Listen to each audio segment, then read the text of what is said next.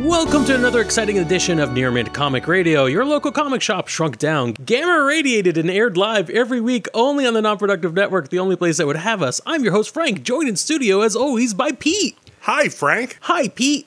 On Near Mint, we rank and review comics from best to worst. That's Mint, Near Mint, good, fair, and poor to you newbies. And try to guide you in what to read and what might be better to avoid. So, None of what he said is a lie. Yeah, it's technically not a lie. Hooray, technically true. Huzzah. Yeah, we have some exciting books to cover this week. I followed a personal theme. Oh, yeah? Yeah, for no good reason. I just decided I'm going to theme this week for my own brain. And it's actually a play off of last week's reviews. If you haven't listened to this episode yet, you could go onto the non-productive.com website and find it. It is not necessary for this episode. Speaking of last week's reviews, Frank, All right. Last week you reviewed Star Wars Age of Republic Obi-Wan. Yeah, Obi-Wan 1. Yeah, Obi-Wan 1. Okay. And we were talking about how weird and awkward that title was. Not just the Obi-Wan 1, but yeah. the Age of Republic, yeah. I did a little bit of... I was intrigued by your review, so I went and I looked up the book and then did a little bit more digging. And what I realized is that this is part of a series of one-shots that Marvel is doing. Oh, so there's no Obi-Wan 2 coming? There shouldn't be. At least Interesting. Not the... and the fact that it's Age of Republic is important. Because what they're doing right now is they're doing 3 waves of one-shots. The first one is Age of Republic, followed by Age of Rebellion, followed by Age of Resistance. Oh, all right. So they're kind of dividing it into the 3 sets of movies. Yeah. It took me a long time to realize that the most recent Star Wars movies are Resistance, not Rebellion. Oh, really? Yeah, I don't know why I was that stupid. I may have realized that at the time, but I forgot again. And then when I guess Last Jedi came around, I'm like, oh yeah, it's slightly different. I remembered feeling that it was very awkward and like, so why did we change it? Yeah, I guess because the First Order is not in power per se at the beginning. Then what are you resisting? You're resisting you're resisting their attempts to gain power. It seems almost like you're New Republic, but at that point, but maybe not. You're different somehow. Yeah, I never quite followed it.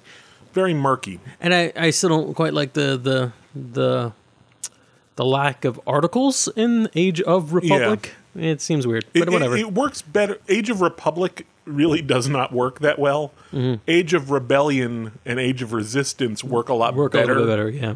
Especially they're all R's. I wonder if I have to modify my review now, because if there really isn't an Obi-Wan 1, 2, no, that's not it. Obi-Wan 2. Obi-Wan 2, then I don't know if I would have given it as high praise as I did, and I don't think I gave it very high praise. I don't know, it just feels like it didn't really end on a and we all know how this story goes. If you wanted to read this book, you're going to get the book. Yeah, that's probably the worst thing a reviewer can say. Like, hey, you don't care what I gotta say. But yeah, I read the other ones that have also already come out. There was Age of Republic Qui-Gon Jinn. Oh yeah, and a Age of Republic Darth Maul. Both of which are okay, serviceable. Yeah, they're good. They're things. The art is nice. Little stories in that. Yeah, and there's another one that came out today that I didn't have a chance to read because I was reading other stuff. But I will get to it. Age of Republic Jango Fett. Oh, all right. Yeah. Yeah. So I guess this is before the beheading. Yeah. All right. There we go. That's where I was getting at. Like, at what point is it just his...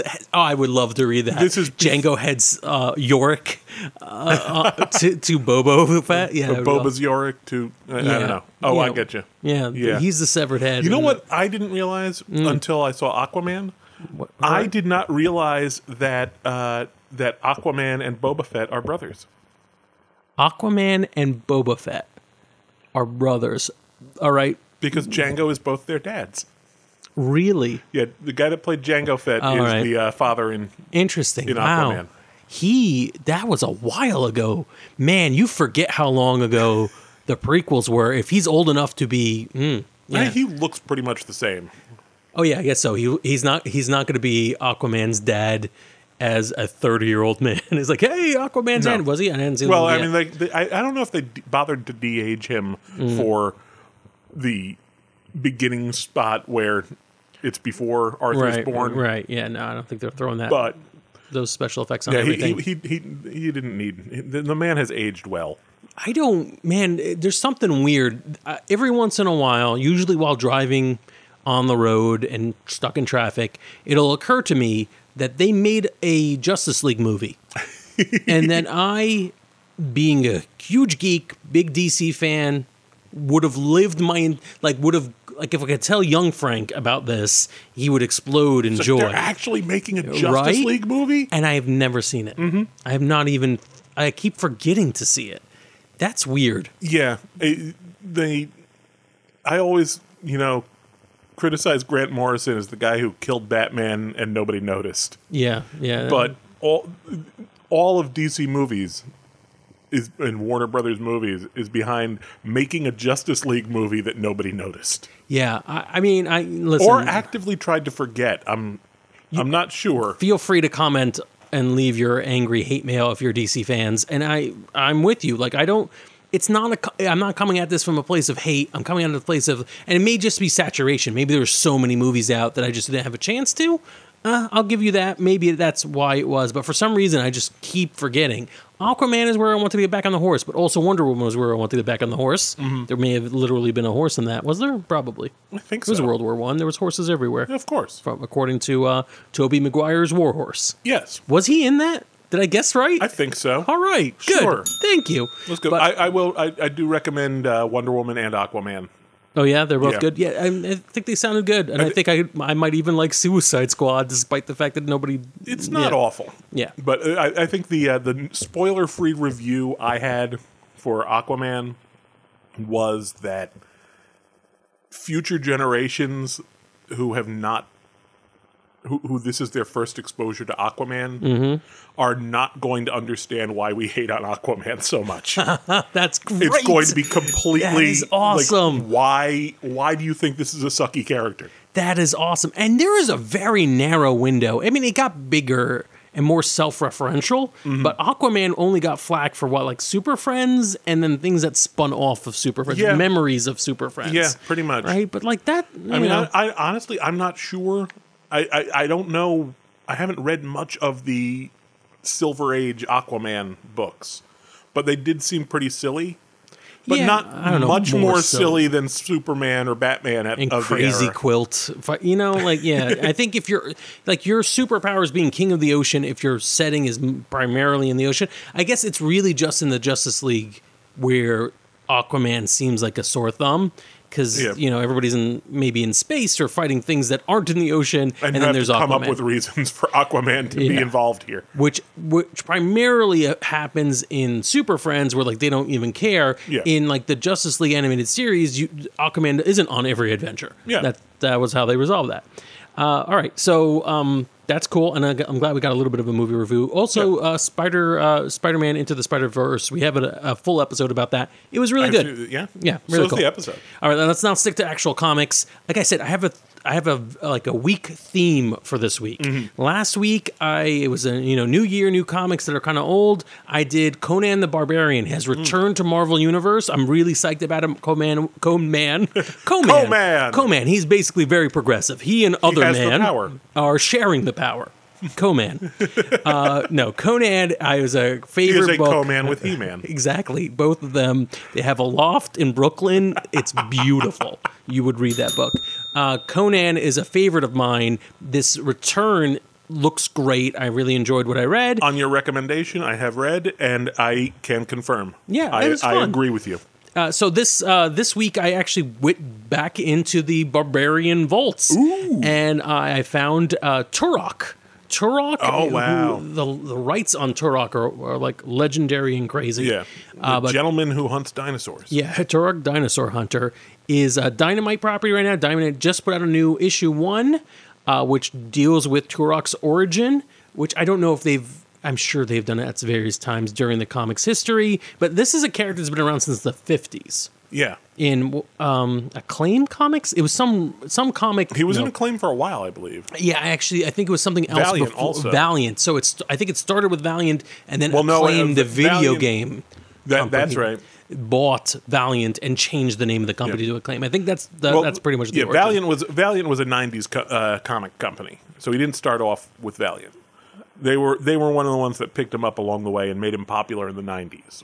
Ah, all right. So that might be what I'm trying to remember. A lot of the books I read this week are ones where the rights to the game or to the comic are really like ancient and confusing. The arcane rights. No, you'll wait until you see some of the ones I'm pulling out.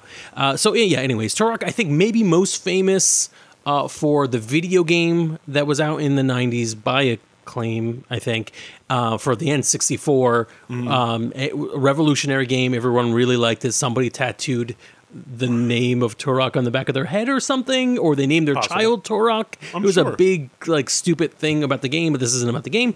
The story is that Turok is a Native American dinosaur hunter, and as far as I know from the games and from the later comics, that's pretty much it. He's a time-traveling Native American dinosaur hunter.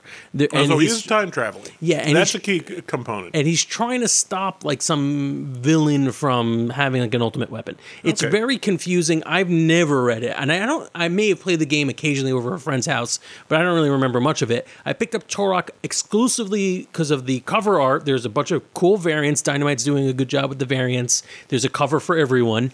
In it, it's dinosaurs in comics, which I've been into since William Stout. Like that is my bread and butter. Barbarians definitely, which he's not quite a barbarian, but there's a lot of like shirtless and weaponry and fighting and bloody. It's very much battle. the barbarian aesthetic. At least. Yeah, the aesthetic is there. And actually, before I even picked up this issue, I didn't know Turok was a Native American dinosaur hunter. I thought he was a barbarian dinosaur hunter just because of the shirtlessness. I thought he was a barbarian that kind of appropriated Native American dress-ish. Certainly keeping with the 90s. I recall the feathers in his hair or something like that. Yeah. But I didn't realize that he was actually supposed to be Native American. I guess because a lot of the art in the 90s didn't really draw him. He looked like a white dude. Yeah, and a lot of this was like polygon art because it was approximating like the video game, right? And then and I'm not even sure what time period he was supposed to be in the original material. Like I do think he was a time traveler. It was some sort of period where he would fight dinosaurs. Yeah, so instead of me aimlessly bouncing around what I think other versions of the property were like, I'll talk about this book. Sounds good. So in issue 1, Dynamite's Turok Dinosaur Hunter, it's set in the 1800s in the American West. There is a band of white soldiers, I think they're Union soldiers, I don't remember, they've got a young Native American who they're holding prisoner, and they are looking to capture his older brother, who they're making them go to the reservation. Whether they like it or not, they're either going to go into the reservation or go into the ground. So great storytelling from the start where like you don't really... Without any exposition, you know who the good guys and who the bad guys are, just from the way they're treating a prisoner and how, the family ties of these two people going on. But very violent. Did not expect people to be killed by arrows in the first few panels. But also a period piece, an 1800s period piece. It's cowboys and Indians, right, effectively. In their escape, in the first few pages, when Turok does free his brother and they start to escape and they're being chased by this posse or this military group, they find a portal, and they go through the portal. Actually, it's kind of cool for those of you who are. This is kind of where I wish Ken were here today. What's that movie with the cowboys and the dinosaurs? MST3K just made season 11, I think, started doing it. Ganji? I was going to say Cowboys versus Dinosaurs? That would be great. No. Oh, no, that was Cowboys versus Aliens. Yeah. There's a cowboy dinosaur movie. Can you remember? I'm going to look it up. Oh, Gwangi, Valley of the Gwangi. Okay. Yeah, I probably pronounced that wrong. Yeah. So, anyways, it's similar where the one group is chasing the other guy in the foothills, and then a raptor shows up. And like, when they start making lizards the size of horses, and what's great is how again the pacing and the storytelling is really tight. The soldiers don't react the way a movie character might react to seeing a dinosaur. They are like, wow, they growing big out here, which is funny and also like maybe realistic. A person from the 1800s is maybe less shocked that they see something unusual in nature, right? We kind of know. We know pretty much everything that we think is real. Right, exactly. But they're we're just exploring the West. Right. It's reasonable that the lizards out here are that big. They just discovered buffalo, I guess. Yep. Certain people just discovered buffalo. Look, it's some sort of land cow. Right. Yes, the land cow. So anyways, they then while they're escaping and they're being attacked by the dinosaur, they find the portal, and then they're in like a prehistoric world, and I believe that's where issue 1 closes. So I love it. I mean, I like the Western. I'm a big fan of Westerns in comics. I didn't expect that in this because I had no idea. And I love dinosaurs in comics, and we got a little tease in there, and it's right up that. So there's like 2 different periods of dinosaur art, right? You see modern dinosaur art. It's fast and aggressive and beautiful. Really, like it's maybe informed a little bit by Jurassic Park, right? And then there's like the dinosaur art I grew up with, where brontosauruses are in the swamps. Yeah, you know what I mean. And this had both. Oh, nice. So I'm happy. No feathered dinosaurs yet. No. So if you are going to write letters, be aware. Tyrannosaurus stands erect. Yeah. He has a smoking jacket and a pipe. That's how he was back in the 80s. That's how we drew him. Nice. But yeah, great. I mean, it's early in the run, but I am excited to read more of this. I'm going to go near mint for it. I would read more about it. I'm really interested to hear no, maybe I'm not. Am I interested to hear what like Turok fans feel about this book? I don't want to crap on any kind of fandom out there, but like the last few years have been tough. They have been tough. When you find somebody who's really into something that you're just sort of like, oh, this is kind of cool. They tell you no. No, you like it for the wrong reasons. Yeah, maybe I'm liking this wrong. So I think it's important that if you're reviewing with Marvel and DC properties, with superhero books, you can like. I like to give like more generic reviews because you could come at this from any way. You could like goofy Batman, or you could like gothic Batman, or you could like serious, realistic Batman, and they're all in the same thing. So you kind of have to you have to be careful about those things. But when properties are like titles that are, and in the rest of the books I have for this week are very specific to a specific subset of fans, you got to at least try to say, what would the fans of this feel? So I'm not quite sure what fans of Turok would feel, but I really enjoyed it. And if Red Dead Redemption 2 has anything, like if you like video games and authentic cowboy stuff, you'll like this too. Oh, nice. Yeah. Nice. Now I'm kind of hoping that they do that on Red Dead Redemption 1. They did the zombie expansion. Yeah. Now I kind of hope they do a dinosaur expansion. Oh my God, that would be sweet. That would be amazing. That'd be really cool. Oh, wow. Well, you heard it, Rockstar. Yeah, you're listening to this podcast. You can have that one for free. Yeah, that one's for free. As long as you make it. Yeah, that'd be awesome. Yeah. So the other 2 properties I have to talk about today, I know a little bit more about. Okay. So I think that'll be more interesting when we get there. But hey, it's your turn to talk. Okay, I'll talk about one, and I've got a theme going with mine. Not exactly the same as yours, but I'm not even going to tell you what the theme is. I want to see if you can guess it at the end. Okay. Because this is kind of a theme that's in relation to me. Oh, all right. This is getting personal. Yeah, but personal would be Papa Pete. I think you got a good chance of guessing it. But today, I read Zorro: The Legendary Adventures #1. Interesting. We're going deep into the history books for this review series. It kind of lines up with yours there. This is by a company I haven't heard of yet, American Mythology Productions, and it's one of 2 Zorro titles that they're putting out now.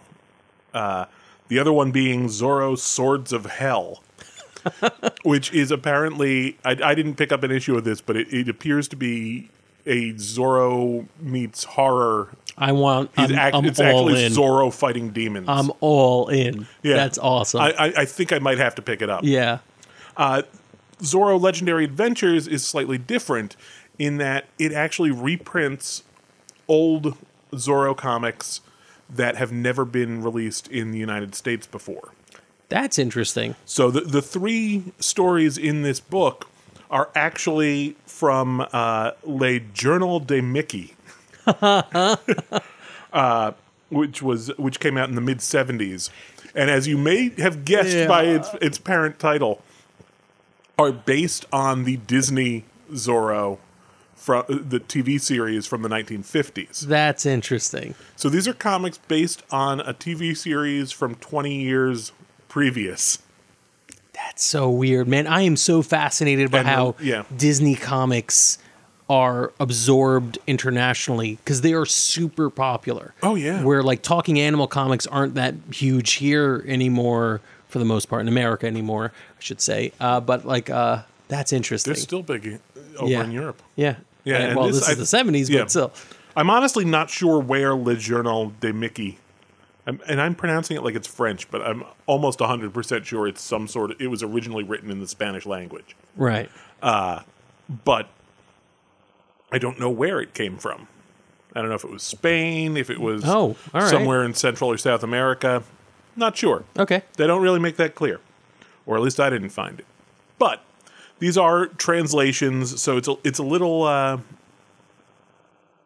The writing isn't as smooth as you might expect. And these also do read like they were written for kids, I think, because the characters and the plots are very simplistic. Mm-hmm. But they do nail the flavor of the old Zorro TV show. It's very difficult to read at times because the panel layout on the page is kind of haphazard. No way. Yeah, it's not strictly left to right. And occasionally they'll give you very small arrows to point you to which panel to read next. Oh, wow, man. This is so early they didn't even know how to lay out a comic for you. Not really, man. It's the 70s. Yeah, I know. That's odd. It's very... I don't know if they were getting experimental or if it was released in a country where they just knew how to jump around. Yeah, that was secondhand to them. It was not... Where left to right was not as ingrained. Left to right, top to bottom was not as ingrained for them. I don't know. But yeah, it's kind of tough to translate that now. Because a lot of the characters, their character design and their dialogue reads as maybe just over borderline racist. I was gonna say. So usually books like this come out like they're like art house prints, where like, hey, you know what you're doing when you're reading this. This isn't for like general entertainment. This is for historical purposes or what have you. Yeah. Did that come out that way? Not explicitly. Interesting. You know, it does proudly proclaim that these are vintage tales. But yeah, you kind of leave yourself scratching and it's like, this guy with the poncho and giant sombrero with his handlebar mustache getting ready to take a siesta. It's a little much. But honestly, if you embrace it as, just the way things were depicted back then, it's not too bad. What is really great about it is seeing the archetypal characters shining through. You can understand how these characters, and yes, this is Disney's take on the characters, but these characters are the inspiration for so many of the other comic book heroes that Oh, we yeah, know. yeah, You know, the legendary Batman, yeah. I mean, I didn't realize the degree to like Superman, Really? and his alter ego is Clark Kent.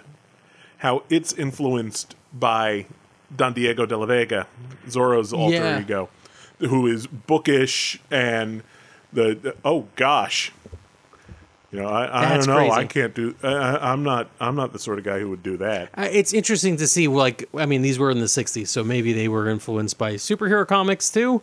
But you know, you can't ignore it, especially because it's such a big part, at least of Batman's mythos, right? Going to see Zorro and Absolutely right. Well, which wasn't always the case. It's not always Zorro, but it's often Zorro. It's like I'm not sure if it wasn't at the very beginning. I don't know if they were Because I don't specific. think Zorro was as big when Batman's origin was first told. I do have some information about Le Journal de Mickey. Oh, good. Thank you. All right. So Le Journal de Mickey is a weekly French comics magazine Oh, it is established French. in Okay. 1934 and currently published by Disney. Mm-hmm. So it's still out there for Hachette Press, which is amazing. And like I said, these things still have legs overseas, like in a crazy way. I had a feeling it was pretty long running and maybe weekly because the issues these were plucked from were like 1,137. Yeah, no, I can imagine. It's like, wow, okay. But yeah, it's a very interesting slice of the time period. Yeah. And actually seeing how the time period translated across different times, countries, and languages. Right. I never watched the Disney Zorro show. I may have seen maybe one episode or bits. I recommend picking it up. It's very interesting.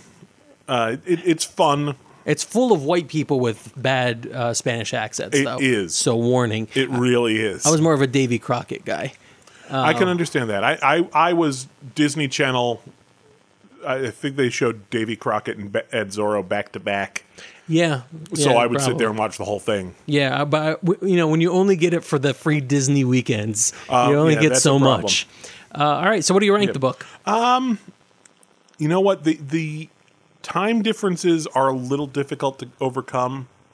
If it weren't for that, and especially the reading order of the panels, if it weren't for those two things, I would give it a near mint. But I'm only going to give it a good. All right, that's fair enough. And this has got to be one of those things that if you're interested in this sort of thing, you're not picking up a vintage Zorro book because you like mainstream superhero comics. And if you loved the Disney TV show, you will absolutely love this. This would be a really cool gift for certain fans. For the people that like wish there were more episodes of that. Right. This is it. All right, I'm going to combine my next review. It kind of mixed together because one kind of led to the other. So while I'm looking for the latest in Barbarian stuff, and I'm looking through the shelves and all the most naked of heroes, bare-chested and brawny and vicious. Male, you don't want to wander into that other section. Oh boy. Maybe I did a little bit. Also from Dynamite Comics. So this is interesting because I did not. I'll give you the origin of it. First I saw this book on the shelf. I'm trying to find the exact title. Where's my copy? Here it is. Okay, so yeah, I see the cover and I'm like, this is really interesting. I don't know what it is. The first thing I saw was Vampirella meets Deja Thoris. Oh my God. Issue number 4 just came out, and I'm like, first of all, I didn't know. For some reason, I didn't know that Dynamite had Vampirella for a while. And Deja Thoris was like the tip of my tongue. I'm like, why does this sound so familiar? The cover was very striking.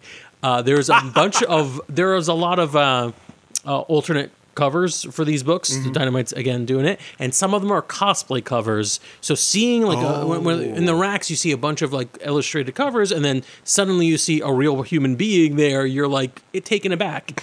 And I'm looking trying at this desperately not to make blue jokes here. Yeah, and I'm looking at this, and I'm like, oh, there'll be room later on. And I'm like, interesting. but where's Deja Thoris? And I'm probably pronouncing it wrong. And I look into it a little bit, and I'll admit I did not recognize the name at first, but she is the Princess of Mars, Edward Rice Burroughs, Princess of Mars, which I'm friends with John Carpenter. Yeah, exactly. John Carter.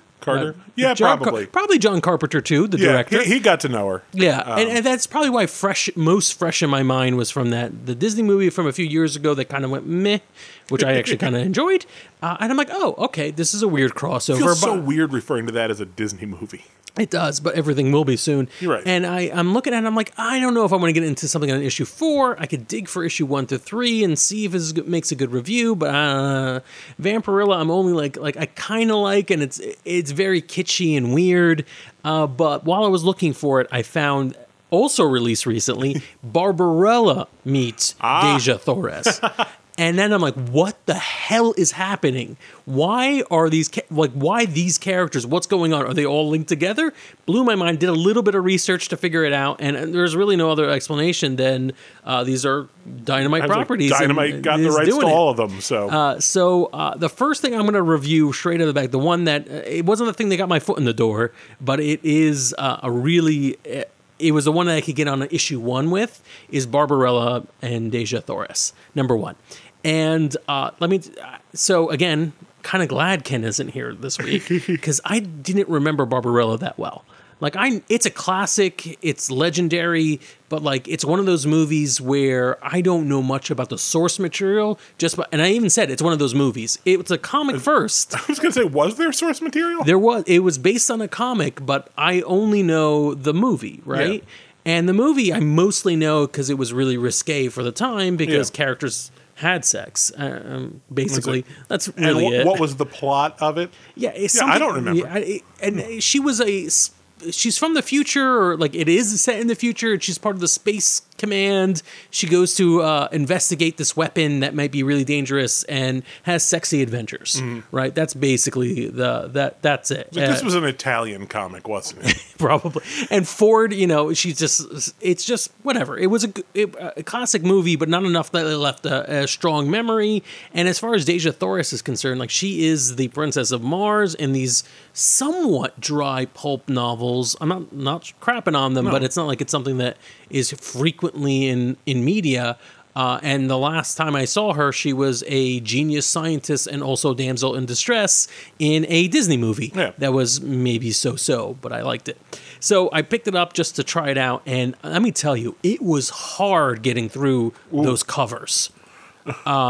Specifically, if you think there's an issue with scantily clad women and female women in comics, the classic breast butt pose, the impossible twist, the things I kind of brought up a little bit last week with Conan and the whole the sexism in these books, it's really hard to get through these first few issues. All power to cosplayers out there, and I'm glad and all power to the people who enjoy this kind of art and everything. It's not a matter of judgment. It was a matter of feeling kind of skeevy. Just picking it up. I'm owning this. Fair enough. So, I have my reservations, but I'm going through the comic, and as soon as the actual story starts, we get through the some scandalous cover art. The art hits me like a ton of bricks. It's really beautiful. It's you just see this very alien-looking alien. The narration is talking about how he knows he's going to die, and he's waiting for the end to happen. The lines are smooth. The action is impressive. The way the words collapse into the panels are fabulous. After 2 pages, Barbarella is the first to appear. She looks fantastic. She looks realistic. She looks like she's beautiful. She is a bombshell, definitely, but she is not she is not one of those panels that you see on the internet where people are like, "This is why women don't read comics." It's not the cheesecake shot. Yeah, and the character itself is really well developed and really well voiced. Yeah, I know there's a pun there. No, I wasn't even thinking that. I was actually thinking I had no idea Barbarella had a character to develop. She did, and apparently, it's there in the movie. She is a scientist, but it's kind of buried under all the cheesecake, and there isn't that much cheesecake in this book. again, she's still in giant golden boots and she's beautiful and what have you, but like she speaks so eloquently and confidently and caringly. The first thing she basically does in the book is uncover a body, and she's talking to the body like, I wish I had known you, and I was a big admirer of your work and all that. And I'm like, this is amazing. Wow, this is so well done. It was as if the covers existed, and no insult to the cover artists or even one of them. Again, it's a cosplay cover, and she looks great as the role. There's nothing like scandalous about it at all, but it was enough where I felt a little guilty for picking it up, which is maybe partially the intent, but it also almost was a barrier for me to say I'm not going to read this because instead, when I just put it aside and read it, it was fabulous. As for Deja? Maybe Deja. I think it's Deja because it's a deja vu joke. I think so. Deja Thoris. It's very hard to make her costume ever make sense. She's definitely described in the books as being half naked all the time. Well, it makes sense if you're from Mars, I guess. But the thing is, everybody else is also dressed awkwardly around her, also kind of half naked. And again, compared to the cover art, it feels organic, not just because she's half naked. It feels natural, not just because she's half naked. But like the whole, it's the white elephant in the room, the white ape in the room is like these characters are presented in a very cheesecakey way, but in the book it's all done straight and fun. It's really, really interesting. I cannot wait to read more of this. It's been a long time since I've read a book where character voices are all so distinct and interesting, and just fabulous all the way through. I highly recommend. It's a Dynamite book for their teen subprint, I guess, because it's a little scandalous in a way. Writer Lee Williams, illustrator Jermaine Garcia, and it is fabulous. I will give this a mint. Wow.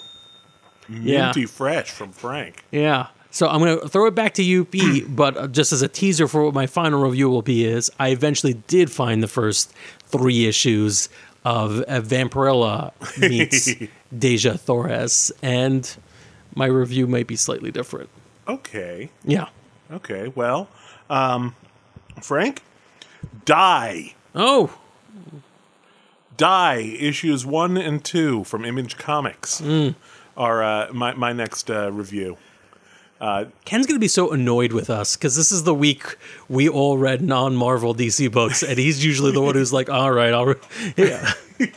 No, this is the new one from Kieran Gillen, who oh, nice. I was first introduced to from his excellent run on Guardians of the Galaxy. That made me a Guardians of the Galaxy fan before they were popular. Ooh, they were cool. Yeah. Now, we'll get to hipsters later. All right. My next review. Interesting. But Die is... the art, by the way, is by Stephanie Hans. Very good. And Die is near and dear to my heart, and I think you'll appreciate it too, because it has everything to do with tabletop role-playing games. Oh, that's awesome. Yeah. That's really cool. And the building blocks of the story are very familiar. 6 teenagers get sucked into a role-playing game. Yay, Portal Fantasies. Hooray. Kind of. And 2 years later, 5 of them return. But they're completely unable to say anything about what happened to them. Flash forward 25 years later, and they're suddenly sucked back in, or faced with the choice of whether to get sucked back in to the game. Interesting.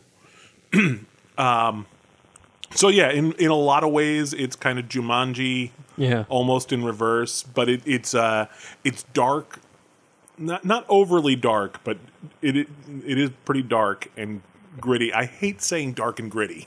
Right. But because it's not 90s dark and gritty. Right. But it is a it's dark, not extreme. Gritty. No, it's definitely not extreme. The key to this one is the realism. the emotional baggage that all of the characters have. And this is apparently based on or inspired by Kieran Gillen's own experiences as a teenager in a Portal fantasy, yes, where he's partially raised. Interesting. No, playing the and the group is self-proclaimed elitist RPG elitists. You know, they hate the 10 by 10 room orc Holocaust. Really, that's interesting. They're looking for it. As a matter of fact, when the game is initially introduced to them, they immediately recoil at the fact that it's a fantasy role-playing game. Like, oh, we don't want to play that. This is interesting because this is definitely like second wave D&D nostalgia, or not D&D, role-playing game nostalgia. Yeah. Whereas like first wave would be, look at these kids in Stranger Things who are playing D&D, like we all did. Yeah. But like a lot of us were kids who played White Wolf. Like it was a little different. These are the kids who like are kind of getting sick of playing GURPS and find it too mainstream. Oh man, they're honestly the teenage versions of them are somewhat insufferable. Good, that's reasonable. But yeah, there's a lot of interplay between the way the teenagers saw the world and the way they see it as adults, and there's also a lot of play with how these adults who have really screwed up lives in the real world, how they deal with being sucked into a fantasy world that was created by teenagers. That's actually really funny. In one scene in the second issue, they run into an elf princess who was based on the popular girl from school. Oh no, that was 2 years ahead of them. That's not that those alarms you're hearing in the background are actually for that. Yeah, but they deal with that. How awkward this is. Yeah, and it's a very interesting look at the psyche of gamers and by extension everyone. How many issues did you read? 2 of them. The only 2 that have come out. Yeah, the second one actually just came out the day we're recording this. All right, what do you rank it? I have no reason not to give it a mint. All right, that's awesome. Yeah, I'm gonna give it a mint. It's like a very weird way of phrasing it, but all right. It's like I don't know if I'm in love with the book. Yeah, I have no reason not to give it a mint. I'm not 100% sure I'm in love with the book yet, but I can't find anything wrong with it.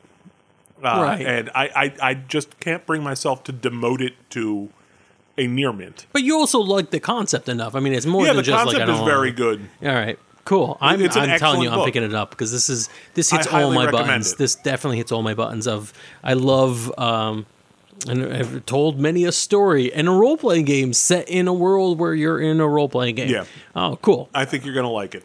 All right, my last one is, my last review this week is going to be, well, like I said, Vampirella Deja Torres, I guess. It's not meats. They don't make it fun enough to say it's meats. You know what I mean? or verses or anything. Vampirella Deja Torres, it's been out, there's a couple of months of this already. I think they're on issue 4 recently. I got the first, I think 2 or 3 issues all the way through.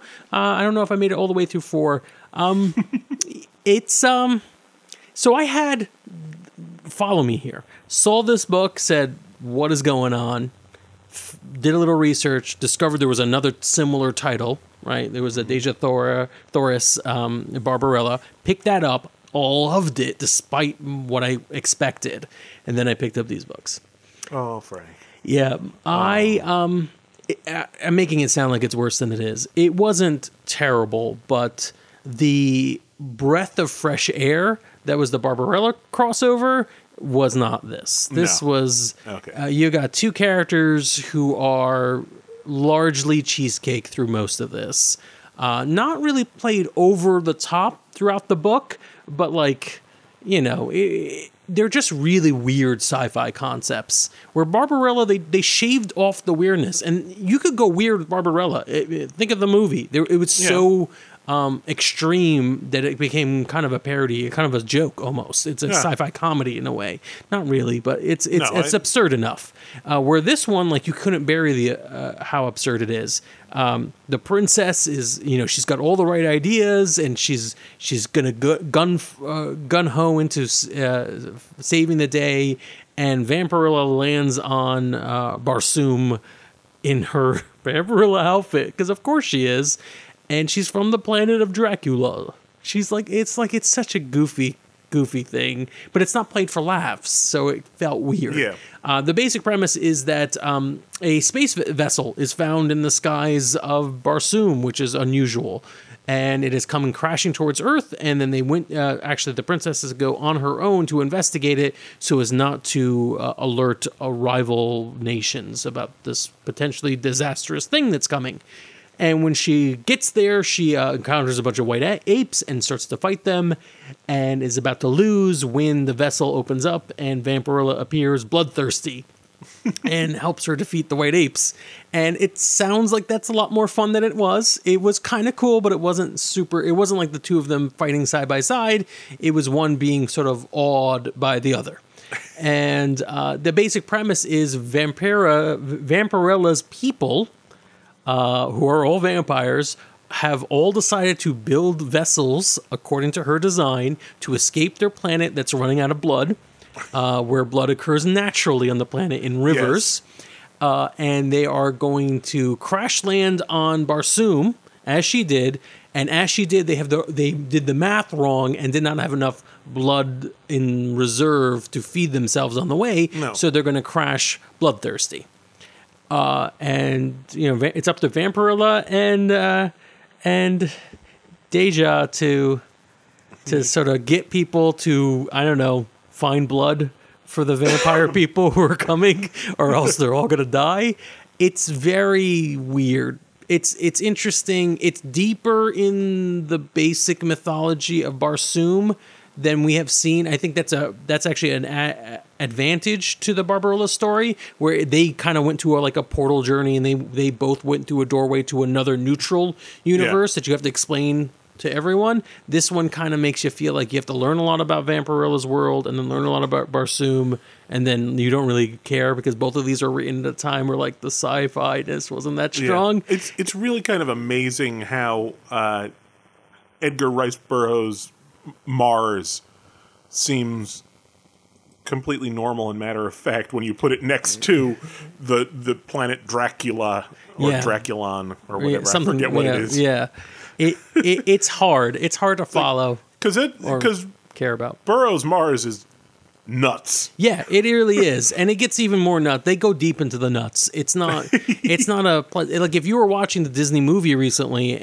or somewhat recently, and you're like, "There's a lot to learn." Yeah. It's still there. So yeah, not as good as the Barbarella story at all.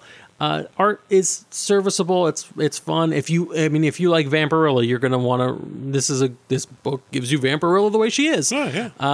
And they kind of make light of the whole whether or not Barsoom is more prudish than Dracula in dress. So I'm like, at least you nailed it there. I'll tell you this: it gives me an idea for a horror story. Oh boy. And this story, because one of the things is that theoretically Vampirella's people are not necessarily bad. They're just going to be landing starving, and the things they eat are other people. Yeah. So what's interesting about this is that same thing happened to Vampirella. She lands, she eats a little bit, and that's what clears her mind, and she's actually able to help Deja in this story. So I'm like, well, that is sort of a classic zombie tale in reverse. Zombie stories are like, you've got a bunch of people, you're the last human survivors, and zombies are coming, and every person you lose to attrition to the zombie hordes becomes another soldier in the enemy army of zombies.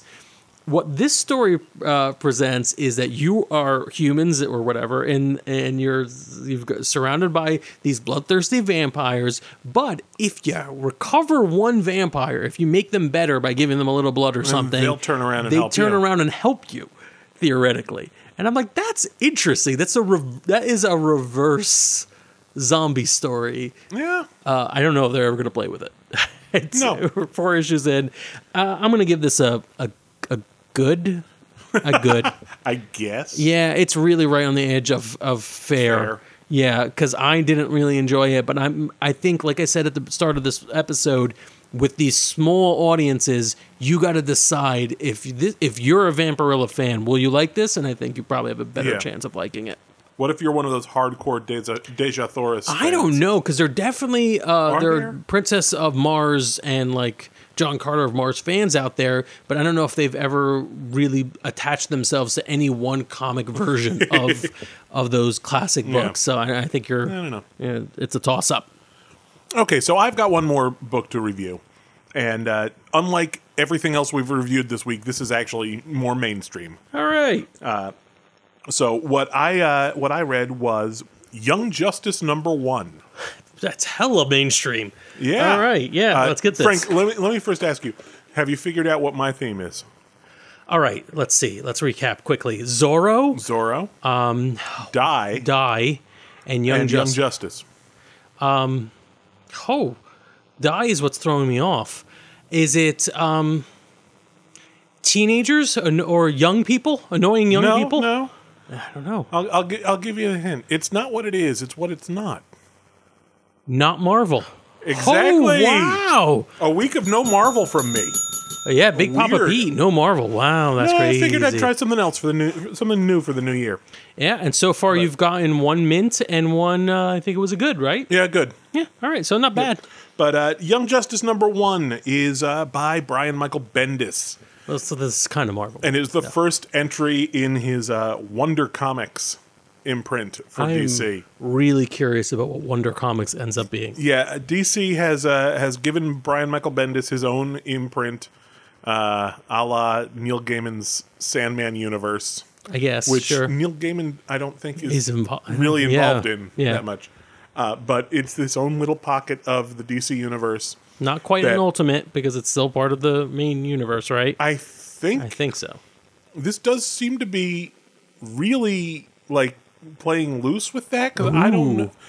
I'm unclear as to where any of these characters fit in the post New 52 world. Right. It's like I was only familiar with Young Justice from the late 90s, early 2000s version of the comic book.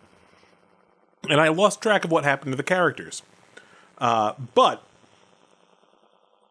yeah, just to talk briefly about the Wonder Comics imprint, the promotional materials say that, I quote, Wonder Comics is a pop-up imprint that will be a boutique collection of exceptionally well-crafted comics that reflect our deep love and affection for these characters and this amazing medium.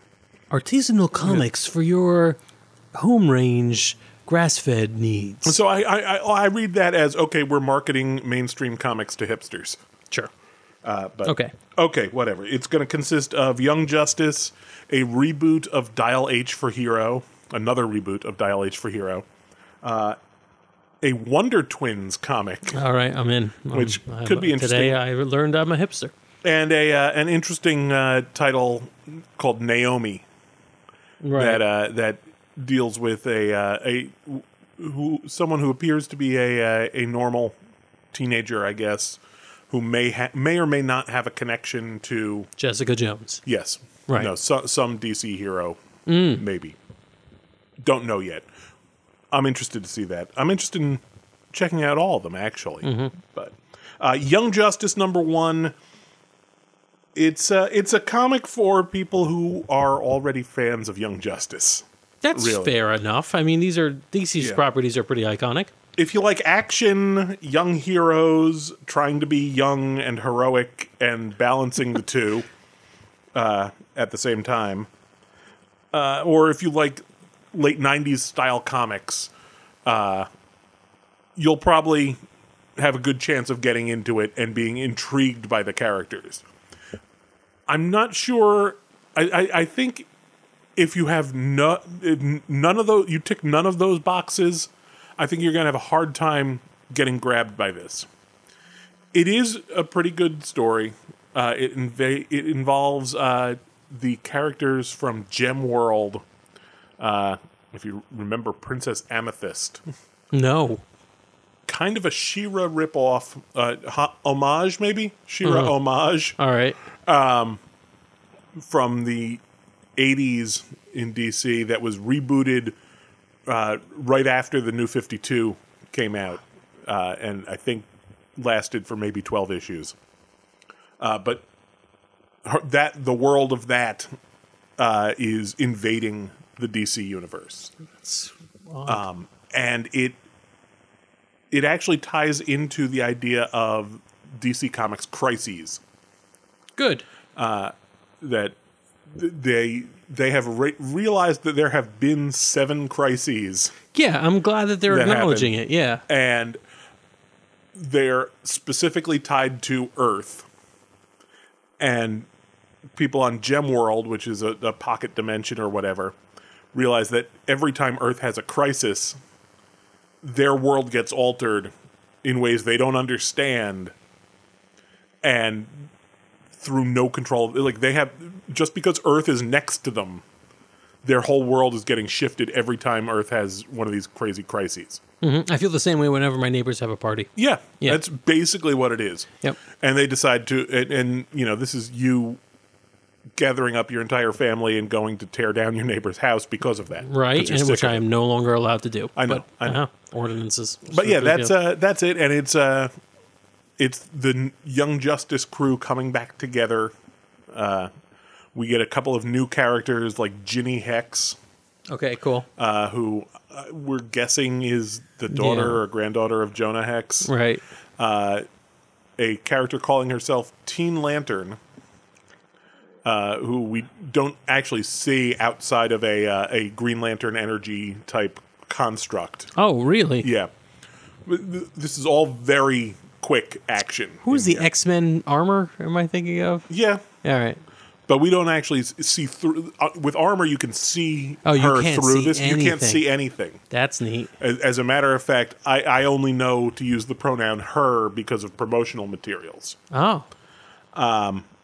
And classic Young Justice characters, Robin, Tim Drake version, Wonder Girl, and Bart Allen, Impulse, who is super excited that Young Justice is getting back together. Good. It was actually really refreshing to read Impulse again. That's fun. He was a lot of fun. And all of this is somehow tied to the return of Connor L., a.k.a. Superboy. Oh, God. Oh, that's going to be Yeah. interesting. And maybe So, terrible, Possibly. but maybe great. Don't know. We'll Yeah. see. So I have no idea how this ties into the main DCU. So not as a full storyline, because obviously... Obviously not. We've only got one issue so far. I will rate this as a fan of the old Young Justice. I'm going to give it a near mint. Nice. Good. I don't I'm have glad. quite enough. There wasn't quite enough story to give you a full, okay, I like where this is going. Yeah. But it's enough to get you hooked and go on to the second issue. Sounds good. Well, we hope we got you hooked and that you would rank us a mint or give us a 5-star review on iTunes and other podcatchers out there. Tell your friends, tell your enemies, tell your neighbors before you tear down their home. Thank you all for listening. We'll be back with another episode next week. And, during the downtime, why don't you listen to one of the other fine episodes on the non-productive.com network. Thank They're you all all. quite inexpensive. Yes, they're free. Why, that's the most inexpensive you can get. Yep, cheap. This has been a non-productive media presentation. Executive producer Frank Hablawi. This program and many others like it on the Non-Productive Network is distributed under a Creative Commons Attribution Non-Commercial No Derivatives license. Please share it, but ask before trying to change it or sell it. For more information, visit non-productive.com.